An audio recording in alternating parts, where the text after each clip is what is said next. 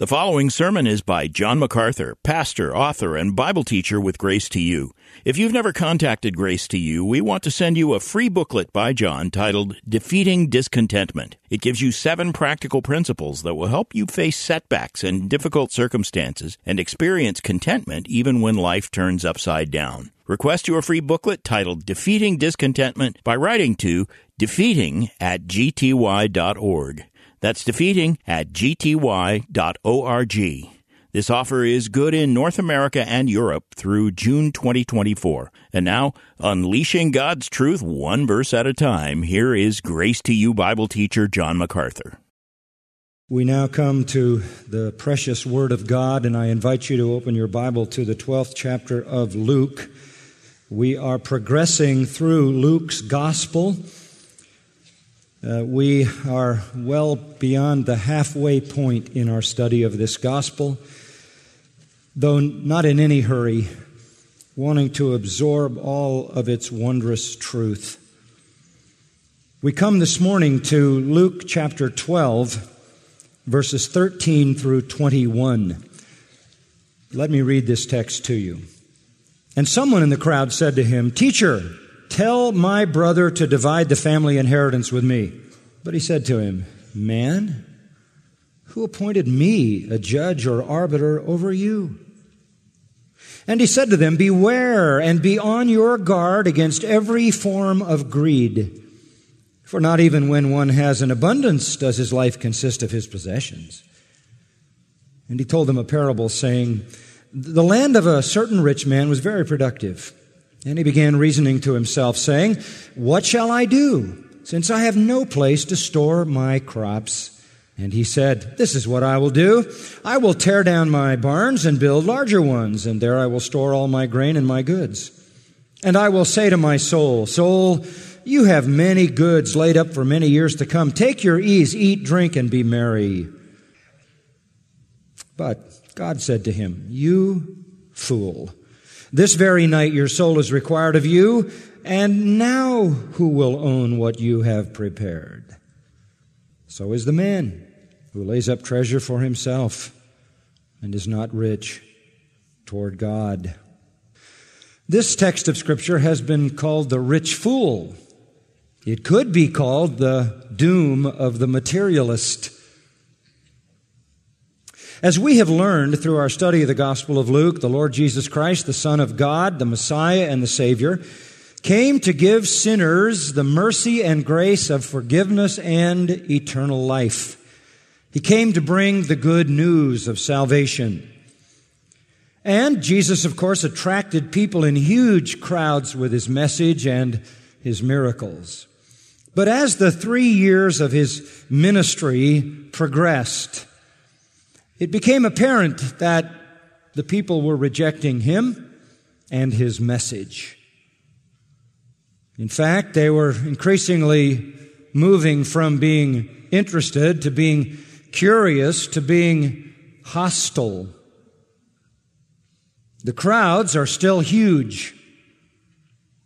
Verse 1 says there were many thousands. It really means tens of thousands who were following him. Huge crowds. The majority of those crowds had drunk deeply of the Pharisees' and scribes' propaganda. In spite of the miracle power, in spite of the clarity of his teaching, in spite of the winsomeness of his person, they had bought into the spin that the Pharisees and scribes had put on Jesus, that he was of Satan, not God. More and more people are now buying into that. He must be of Satan, they think, because he contradicts their Jewish religion. And their Jewish religion must be of God, for they're the people of God. And so the idea is to surface everywhere that Jesus disagrees with them and therefore point out that he must be satanic. They are, however, still curious. Jesus is still the best show in town. Stunning, riveting, compelling.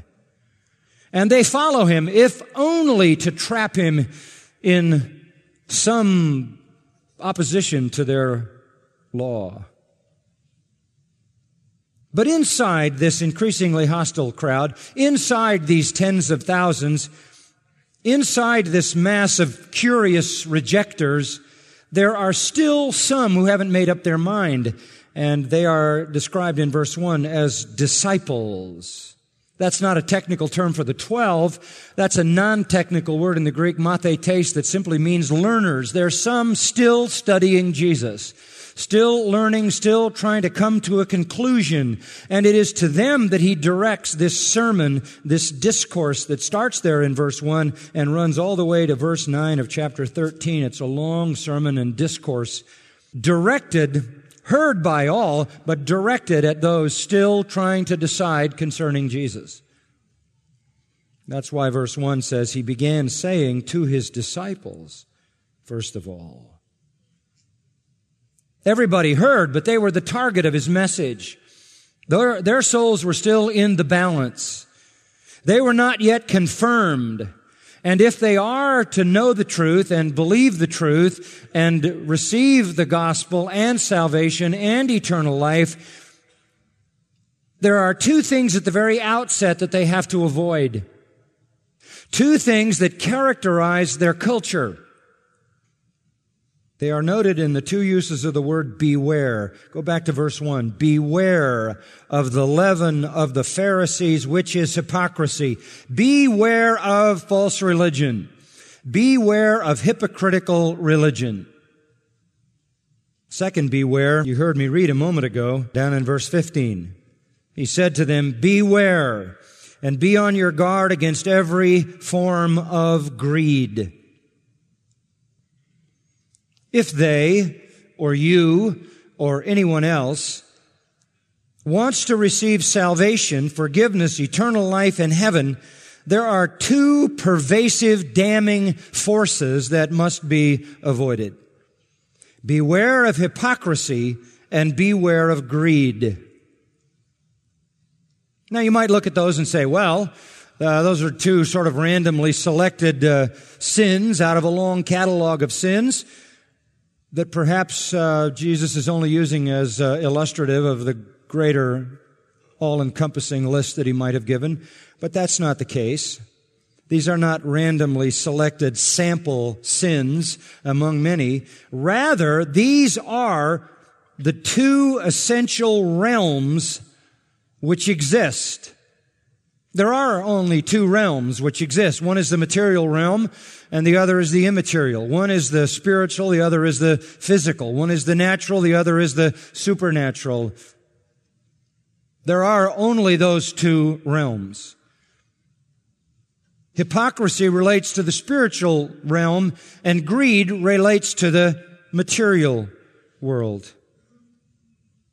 Both the material and the immaterial world threaten to damn eternal souls. You get into the wrong spiritual teaching and the wrong spiritual influence, and your soul will be damned. You get into the wrong physical influence, the wrong material influence, and your soul will be damned. Both the immaterial world, which is basically operated under the power of the prince of the air, Satan himself, and the material world, which is also his operation, are designed to bring about the eternal damnation of souls.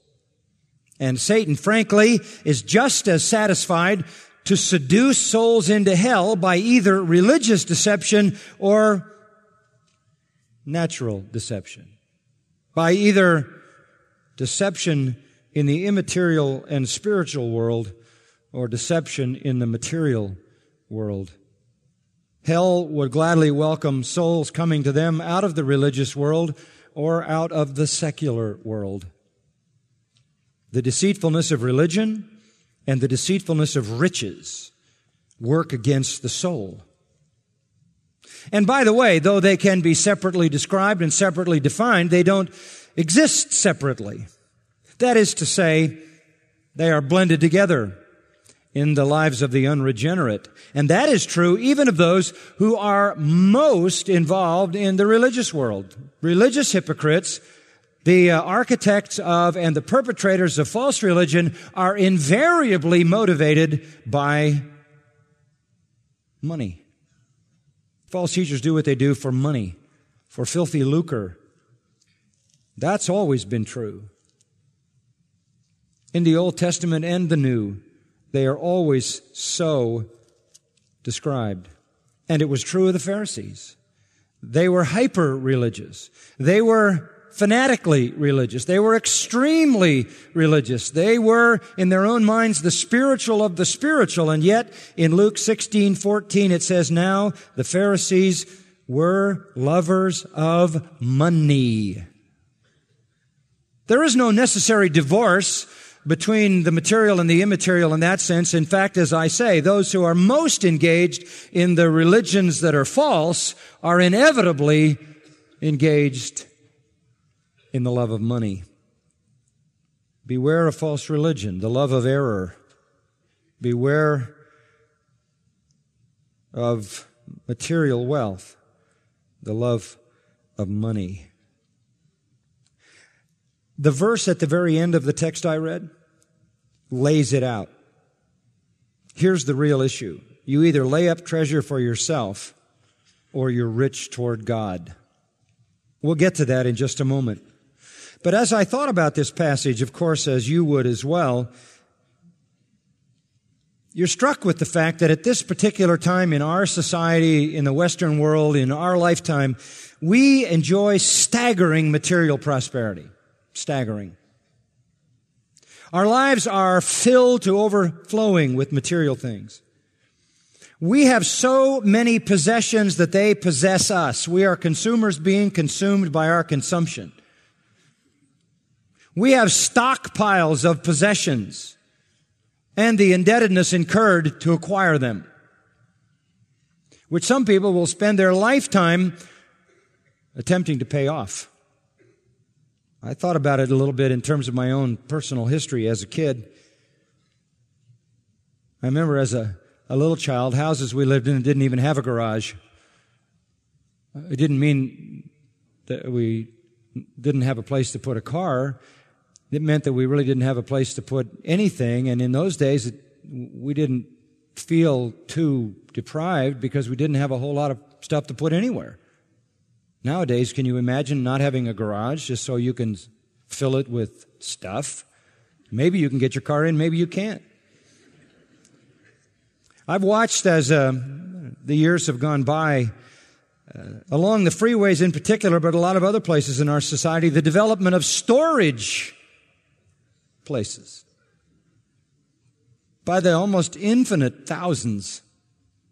And I always wonder, what is in there that you don't need and can't get at easily?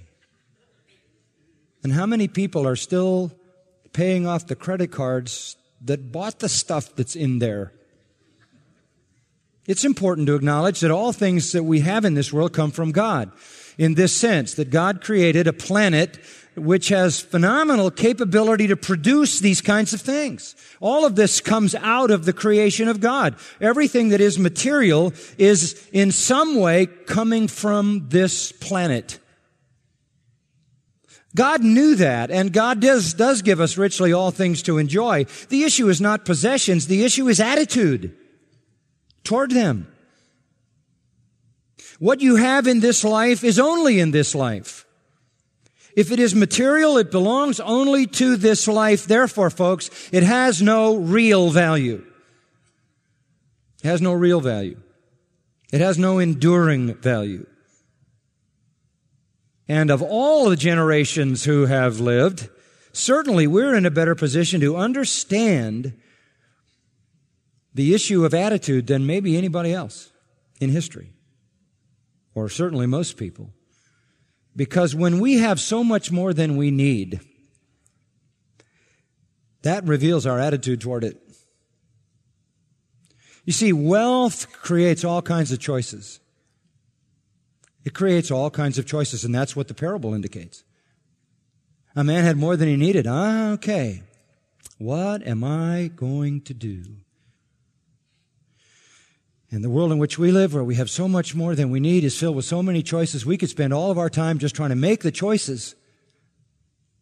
We can get so sucked up in trying to decide what to buy, where to go to get it, how to make the trip, and where to sit it when we get it, and then where to put the old when we replace it with the new. Life can just be consumed with these choices. People can be seduced as much by the material world as they can by the immaterial world. In 1 Timothy chapter 6, Paul said something that I thought was interesting from this perspective. He says in verse 9, those who want to get rich fall into temptation and a snare and many foolish and harmful desires which plunge men into ruin and destruction. For the love of money is a root of all sorts of evil, and some by longing for it have wandered away from the faith and pierced themselves with many a pang.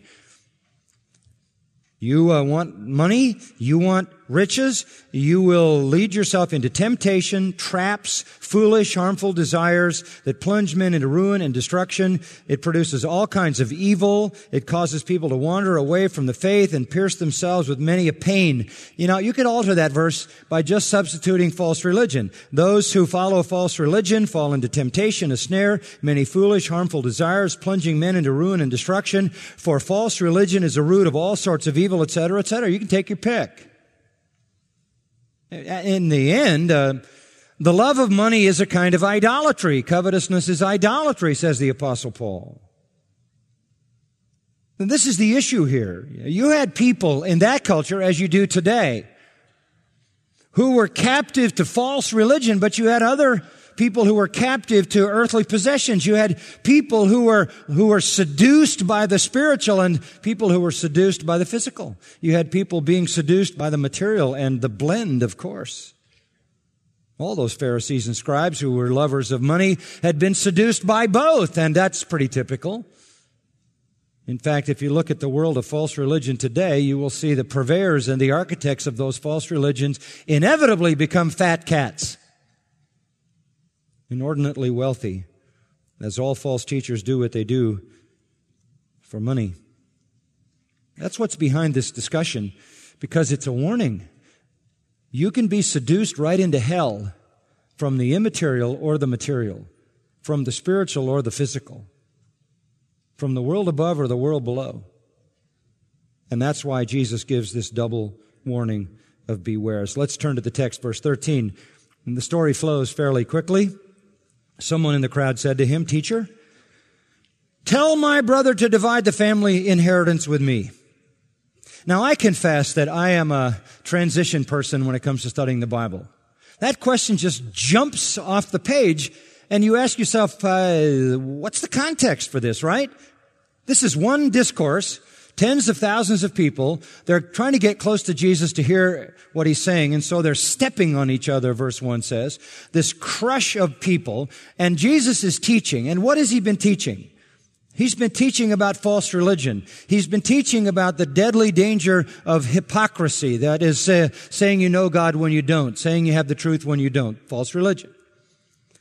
And he has been warning hypocrites that whatever they're hiding will be revealed. Whatever they're covering will be uncovered, verses 2 and 3. Whatever they have said in the dark is going to be heard in the light. Whatever they've whispered in their private place is going to be proclaimed from the housetop. And he's warned them not to worry about what men say when the worst they can do is kill your body, but you better fear what God, the one who can send your soul to hell, thinks. He's calling them to some very serious consideration. He's asking them to think deeply about their hypocritical hearts, to think deeply about the wretchedness inside. He's asking them to give honor to God, who has the authority to cast their souls into hell. And this God who knows every sparrow and who knows every hair of every head, this is no information passes by him without his knowing. God who knows everything.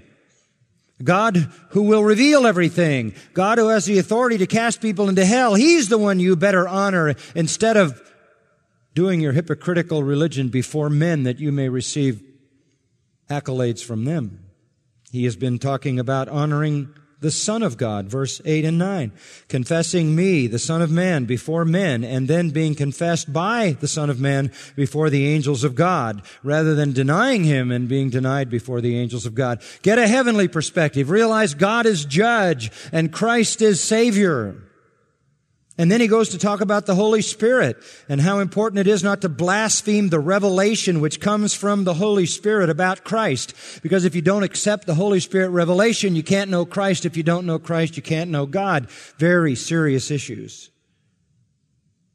And he talks about how the Holy Spirit is the teacher of truth who is behind the truth of Christ and will be there to bring the truth to your mind even in the most dire persecution.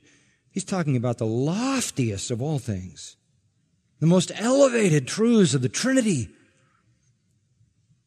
And some guy in the crowd blurts this out. Teacher, tell my brother to divide the family inheritance with me. What a materialist. This guy's not hard to figure out. I mean, he can't wait for the Lord to stop talking about heaven, salvation, God, forgiveness, revelation, and get to the really good stuff. This guy wants to turn it into a Tony Robbins seminar.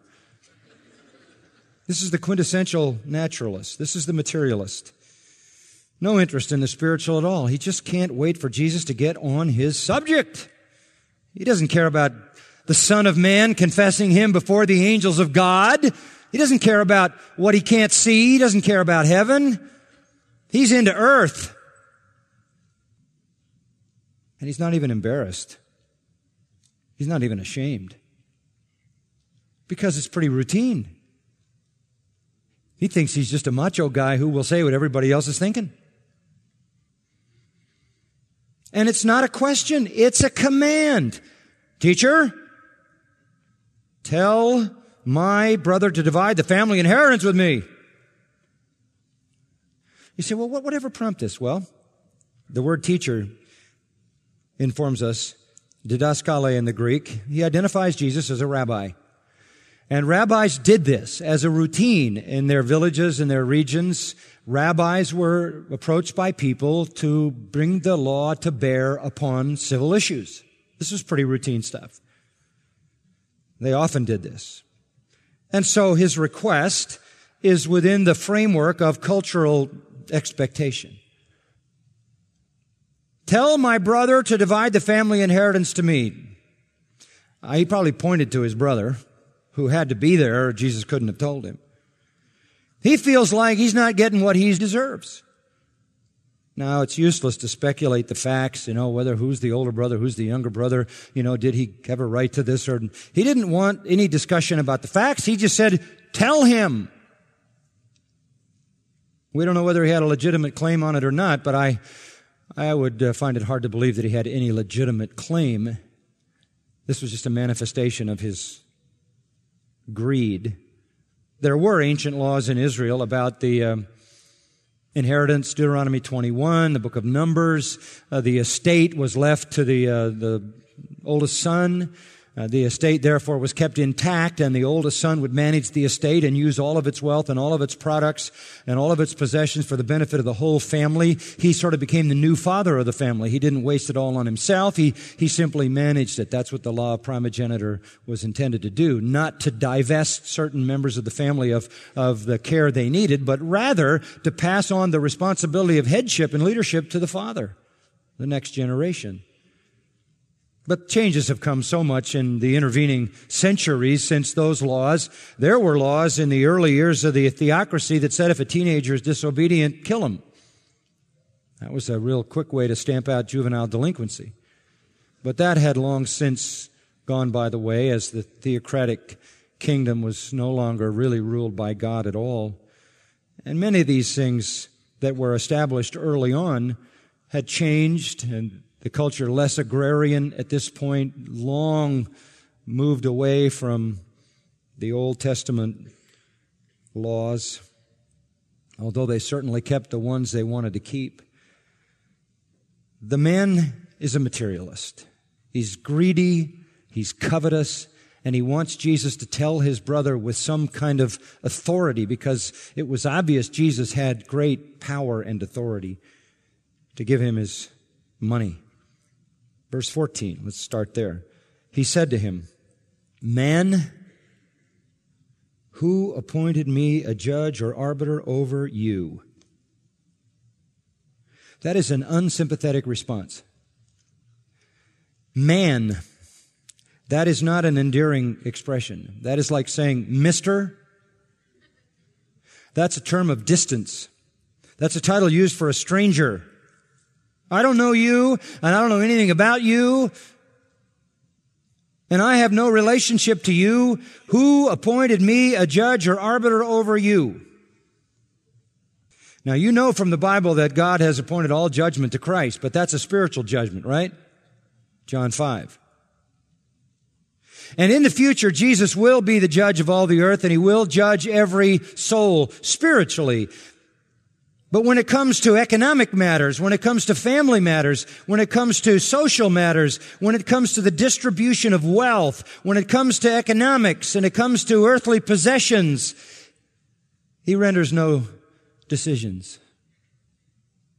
You could sum it up in this expression: my kingdom is not of this world. I will render no opinion on matters social, legal, or economic. But he didn't hesitate for 1 second to render a decision on that man's spiritual condition. And that's where Jesus always goes. The legal and the economic and the civil and the social, all is a part of the world. Jesus says, that's not my kingdom. I'm going to speak to the spiritual. And so we see in verse 15 the admonition. Then we'll see the anecdote and the application. The admonition, he said to them, he nailed it. Beware, says to the whole crowd, be on your guard against every form of greed. He didn't have to point to the man and say, like that guy. It was obvious. Beware. And he had just said beware back in verse 1 about the leaven of the Pharisees, which is hypocrisy. Here he says, beware, be on your guard against every form of greed. And this is the admonition that exposes the real issue. Beware, orate, look, present imperative, behold, mark, observe, and then guard. Philoso is a military term. Provide protective vigilance against every form of greed, all covetousness, pleonexius, strong word, all covetousness. And the word basically means an inordinate desire for riches. Grasping, extorting, scheming is included in this kind of thing. This is as damning as false religion. This is the thirst. Pleonexius is the thirst for more. It's like drinking salt water. The more you drink, the thirstier you get. In Ecclesiastes, it is wisdom. What Solomon says in chapter 5, verse 10, he who loves money will not be satisfied with money, nor he who loves abundance with its income. People who worship money and who love abundance and love possessions are never satisfied when they get it. It's just like drinking salt water. The sin is not in having more. The sin is being discontent. The sin is not in having wealth. The sin is in what you do with it. It's not the amount, it's the attitude. Abraham was wealthy. Job was wealthy. Solomon was wealthy. Even in the New Testament, no doubt Joseph of Arimathea was wealthy. And there were wealthy people in the New Testament who had the church in their home because they had a large enough home to have a church. It's not about what you have, it's about how you feel about what you have. And that's what the Scripture warns about. It warns about greed and covetousness and the lust for more, so as to consume it on your own desires. To define life as an acquisition of material possessions is to commit the deadly sin of serving the creature rather than the Creator, Romans 1:25. Beware of this, Jesus says, back to verse 15, and here's why. For not even when one has an abundance does his life consist of his possessions. Not even when you have, and the word abundance means more than enough, more than sufficient. It could be excess. It could be surplus. That's the way it's used 3 other times in Luke 9:17, Luke 15:17, Luke 21:4. Even if you have more than enough, it still doesn't provide real life. By the way, the word life in Greek can be one of 2 words, bios, which is simply life as opposed to being dead, biological life. You might translate it existence. Then the word for life, which is used here, zoe, encompasses all that makes life worth living, all that is real life, satisfaction, fulfillment, enjoyment, meaning, purpose. And he says, even when you have surplus and you have excess, that doesn't make really living. That doesn't take care of giving you real life. In fact, the life he's referring to here is eternal life.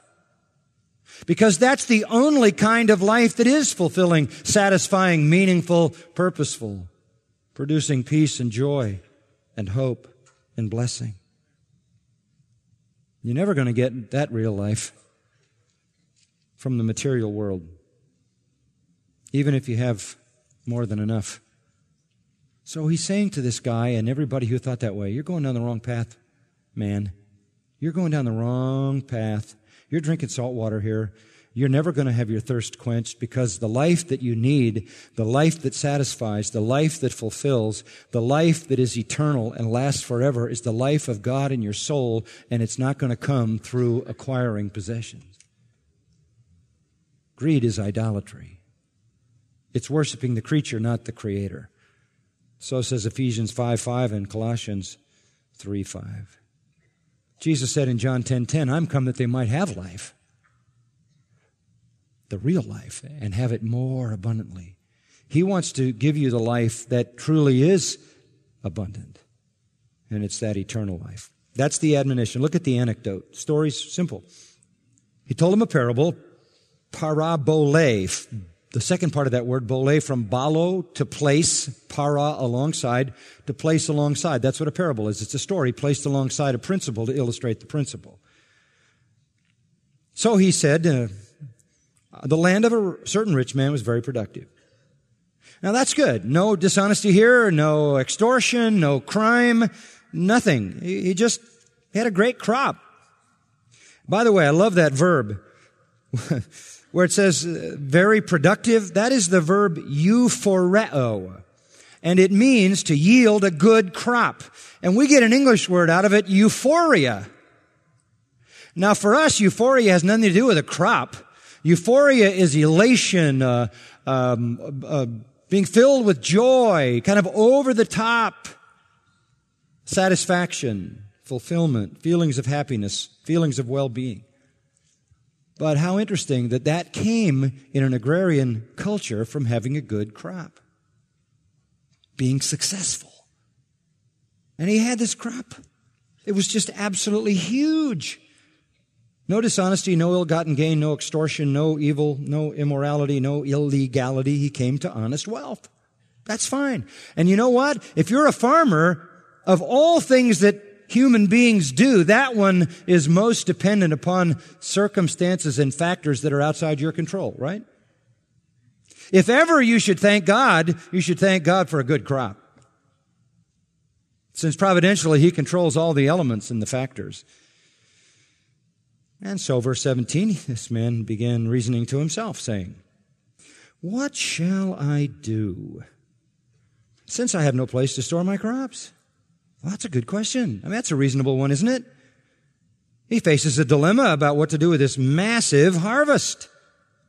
Oh, he could build more storage, but if he built more storage, he'd use more land, and that would take up the land that he grows the crop on. Maybe that's not the good way to go, because this is good, productive land.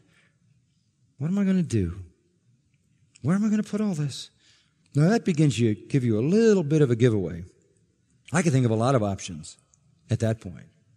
But the one that he came up with in verse 18, he said, this is what I will do.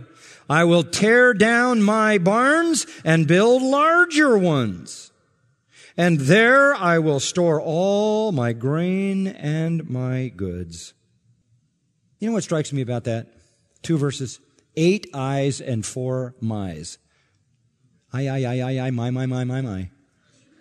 And here you get the insight into the materialist.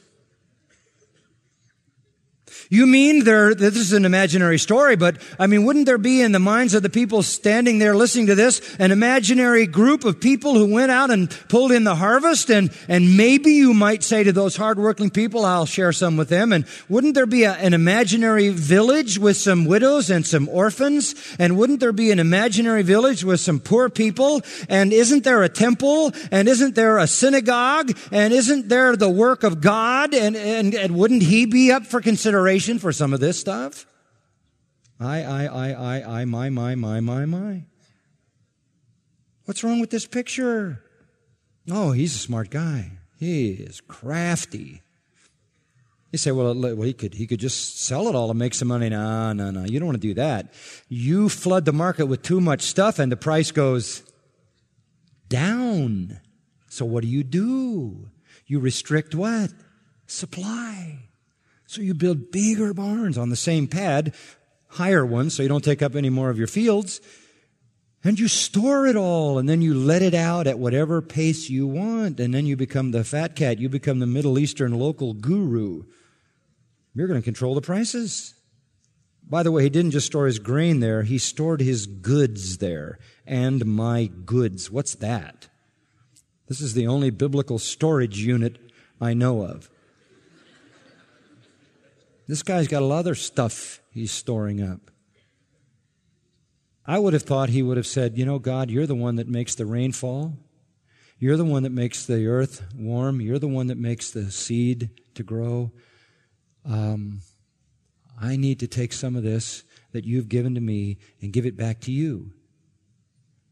Because I know I'm to love you with all my heart, soul, mind, and strength, and I cannot be restrained in my giving to you because my love commands me to be generous with you. Love gives. It can't not give. And then I know the second law is to love your neighbor as yourself, and because your love abides in me, I love these people, and I want to share this with them. Oh, there's none of that here. And look at verse 19. And I will say to my soul, you want to know how much of a materialist this guy was? He lived alone. And when he had a conversation, it was with himself. It would have been a little window into something good about this guy if he'd have said, I said to my wife, or I said to my family. This is the miser. I will say to my soul, soul,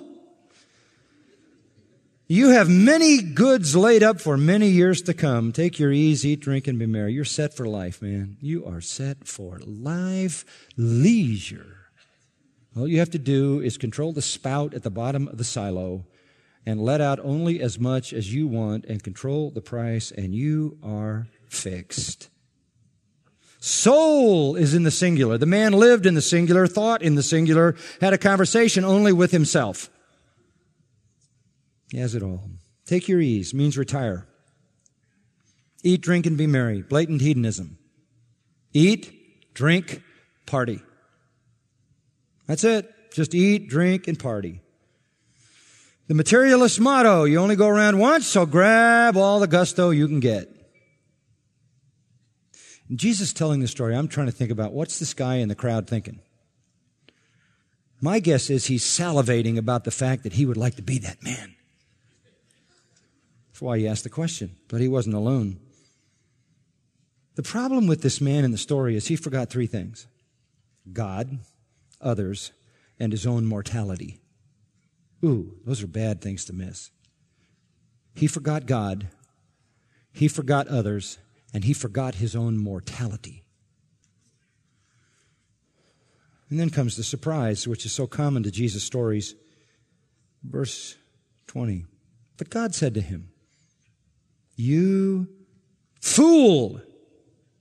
You have thrown from friend, the mind, negative. You mindless, thoughtless, ignorant. destitute of knowledge and truth. You fool! This very night your soul is required of you, and now who will own what you have prepared? Oh, the materialist's worst nightmare. Somebody else gets it all. This night your soul is required of you, in the actual Greek says, this night they demand your soul. That's an old rabbinic expression, a common plural construction used by the rabbis to refer to an act of God. Because God is plural, Elohim. They, God, the Trinity. The very Trinity he had been referring to a few minutes before this, are going to require your soul. How foolish to make all your grandiose plans. Forget God, forget others, forget your own mortality. James says, come now, you who say, today or tomorrow we'll go such and such a city and spend a year there, engage in business, make a profit. You don't know what your life will be like tomorrow. You're just a vapor that appears for a little while and vanishes away like steam off coffee. You ought to say, if the Lord wills, we'll live and do this or that. You ought to say, if the Lord wills. And then if you're going to say the Lord wills, you better be careful to know that you're right with the Lord. He says, Jesus in the story, to the imaginary man, God said, tonight, this very night, your soul is required of you, and now who will own what you have prepared? And Jesus there shows his, probably his memory of Ecclesiastes. Ecclesiastes 2:18 and 19 says this, thus I hated all the fruit of my labor for which I had labored under the sun, for I must leave it to the man who will come after me. And who knows whether he'll be a wise man or a fool? Yet he will have control over all the fruit of my labor for which I have labored by acting wisely under the sun. This too is vanity. And so he says, I despaired of all the fruit of my labor for which I had labored under the sun. As I said, it's the materialist's worst nightmare. And that was Solomon saying, I've got all this wealth, and you know what's going to happen? I'm going to leave it to some fool. You better take into account your mortality. And the application of the story, the final point, in verse 21, so is the man who lays up treasure for himself. He's a fool. He's mindless. Because he hasn't given consideration to God, and he's going to face God, and he hasn't done anything to help others, and he could have purchased souls for eternity, as chapter 16 will point out, and spent all eternity enjoying the fruit of that generosity, and he has no thought for his mortality, and here he's dead. Before he could ever realize any of his greedy plans, he was gone. You never saw a hearse pulling a U-Haul. You can't take it with you. It doesn't go. And if you haven't sent it on ahead somehow, you're a fool. If you haven't used what God does give you for His glory and for the benefit of others, and if you haven't dealt with your own mortality and prepared for eternity, you're a fool. If you give it to God, it'll be there to welcome you. If you've invested in His kingdom, Jesus said, lay not up treasure for yourselves on earth, but lay up for yourselves treasure in heaven, where moth and rust do not corrupt, and where thieves don't break through and steal. For where your treasure is, there will your heart be also. You can reverse that. If your heart's there, that's where your treasure will go. It'll go there. It'll invest in your family. It'll invest in the kingdom work. It'll invest in the needs of others, because that's where your heart is. How foolish to be a materialist, to be greedy, covetous, self-indulgent, to hoard what you have and leave it all behind.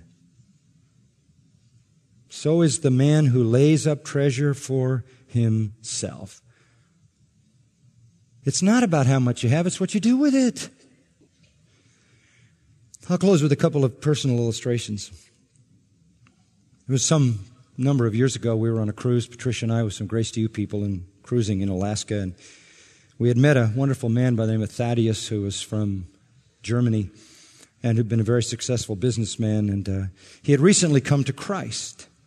And he was so excited in his newfound faith in Christ. I think he was, in his late 50s or early 60s.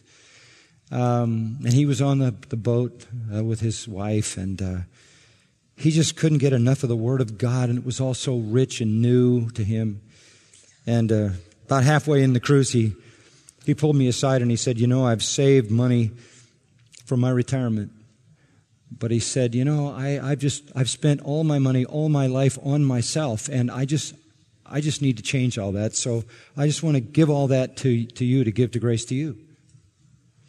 And it was hundreds of thousands of dollars, a huge amount of money.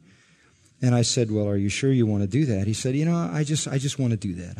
I've indulged myself enough, and the Lord will take care of me. And I thought he must have been reading Luke 12:30.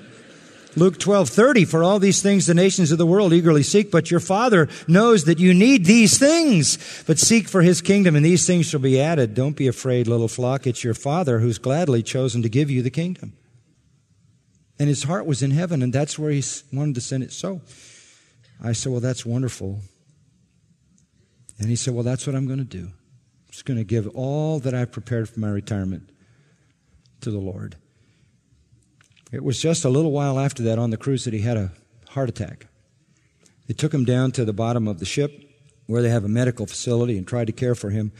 And it was obvious they had to get him fast to Vancouver. We were on our way back, and they went through the last part of the passage, the inside passage, at warp speed, dodging islands at high speed, the fastest the boat could go to get him back. He went back. I spent a few days with him in Vancouver in the hospital while they cared for him in critical care. They got him stable enough to send him to Houston. Patricia and I went down to Houston, and were there when they tried to do a heart transplant, and he went to heaven. And that was, only a few weeks after the cruise was over.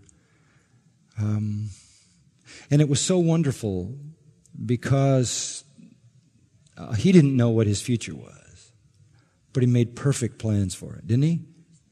His future was in the presence of the Lord, and he'd made that investment in God's kingdom. I remember another 70-year-old man that sat down with me and told me the similar story, that he'd been led to Christ by his son, who was a graduate of our seminary here, and he felt that he'd spent his whole life making money for himself, and he wanted to give, I think it was $1 million to the Lord's work. And so I said, okay, that's good. This was a few years ago, and a third of it came to the church, and a third of it went to the Master's College, and a third of it went to Grace to You. And it was very soon after that he went to heaven. And that investment's still going on. But when I thought about this, I couldn't help but think about our dear friends Bob and Sharon Keene, who have been gone, I think, now about a year. Part of our church for so many, many years, beloved by so many in our church family. And in an incredible providential work of God, He took them both to heaven for different reasons, a heart attack and cancer, in a very brief span of time, weeks apart. Bob had been caring for Sharon, who had this cancer. Bob, as far as we knew, was healthy, fell over dead on the wheel of his car. And then a few weeks later, Sharon went to heaven. And I was familiar with their home and their possessions, but when they were gone, it was all still there. Nothing went. It was all still there. And Patricia was there, and I was there, and my sister, and a lot of folks were trying to help and dispense with all of this. And it was the end. There were no children. There was no one to leave this to. And the house was then bought by two homosexuals, which would have been horrific for them to have seen or known. But what was really wonderful was that the proceeds from the sale of these things and from the sale of the house and all that the Lord had provided for Bob, He had prepared so that at his going it would all go to the Master's Seminary. $2.5 million estate to provide scholarships for future preachers. Now that is putting your treasure where your heart is, isn't it? Now, not all of us by any stretch of the imagination have that kind of stewardship. But Bob was a very frugal guy, and he had planned well. And you need to do some good planning in terms of estates and wills and trusts and all of that, but you don't need to wait until you die to do all that, and certainly Bob and Sharon didn't. They were generous all the time. You just need to invest where the investment needs to be, and you remember this. When you have more than you need, the first consideration is not a bigger barn. The first consideration is toward God and toward others. And be sure you've cared for your own mortality. The reality is, folks, you probably aren't going to live long enough to use it all. And if that's the case, be rich toward God. That's a synonym for laying up treasure in heaven. You can be seduced in the immaterial spiritual realm or the material physical realm. Or you can rise above both. Thank God that we know the truth. Thank God that we see our possessions and the richness that God has provided for us as a gift from Him to be given back, to be held as a stewardship, to be invested in His kingdom and for His glory. Let's pray. Father, we do thank You that You give us opportunity to make choices in life that honor You. But we know that apart from Christ, they'd all be bad choices. So thank You for saving us, redeeming us, giving us Your Word and Your Spirit to inform us, to lead us, to direct us toward loving You, loving others, to direct us toward an eternal view, toward putting up treasure in heaven, where we can enjoy it forever. You have made this world a place that produces immense beauty and wonder and riches and treasure, so that we might enjoy it and thank You for it, but at the same time that we might invest it back with You. I just pray, Lord, that there would be no one here who hasn't made that most important of all investments, and that is to invest their eternal soul with You by faith in Christ, so as to take care of that mortality which is so real. We don't know how long we'll live. We don't know how many days we have.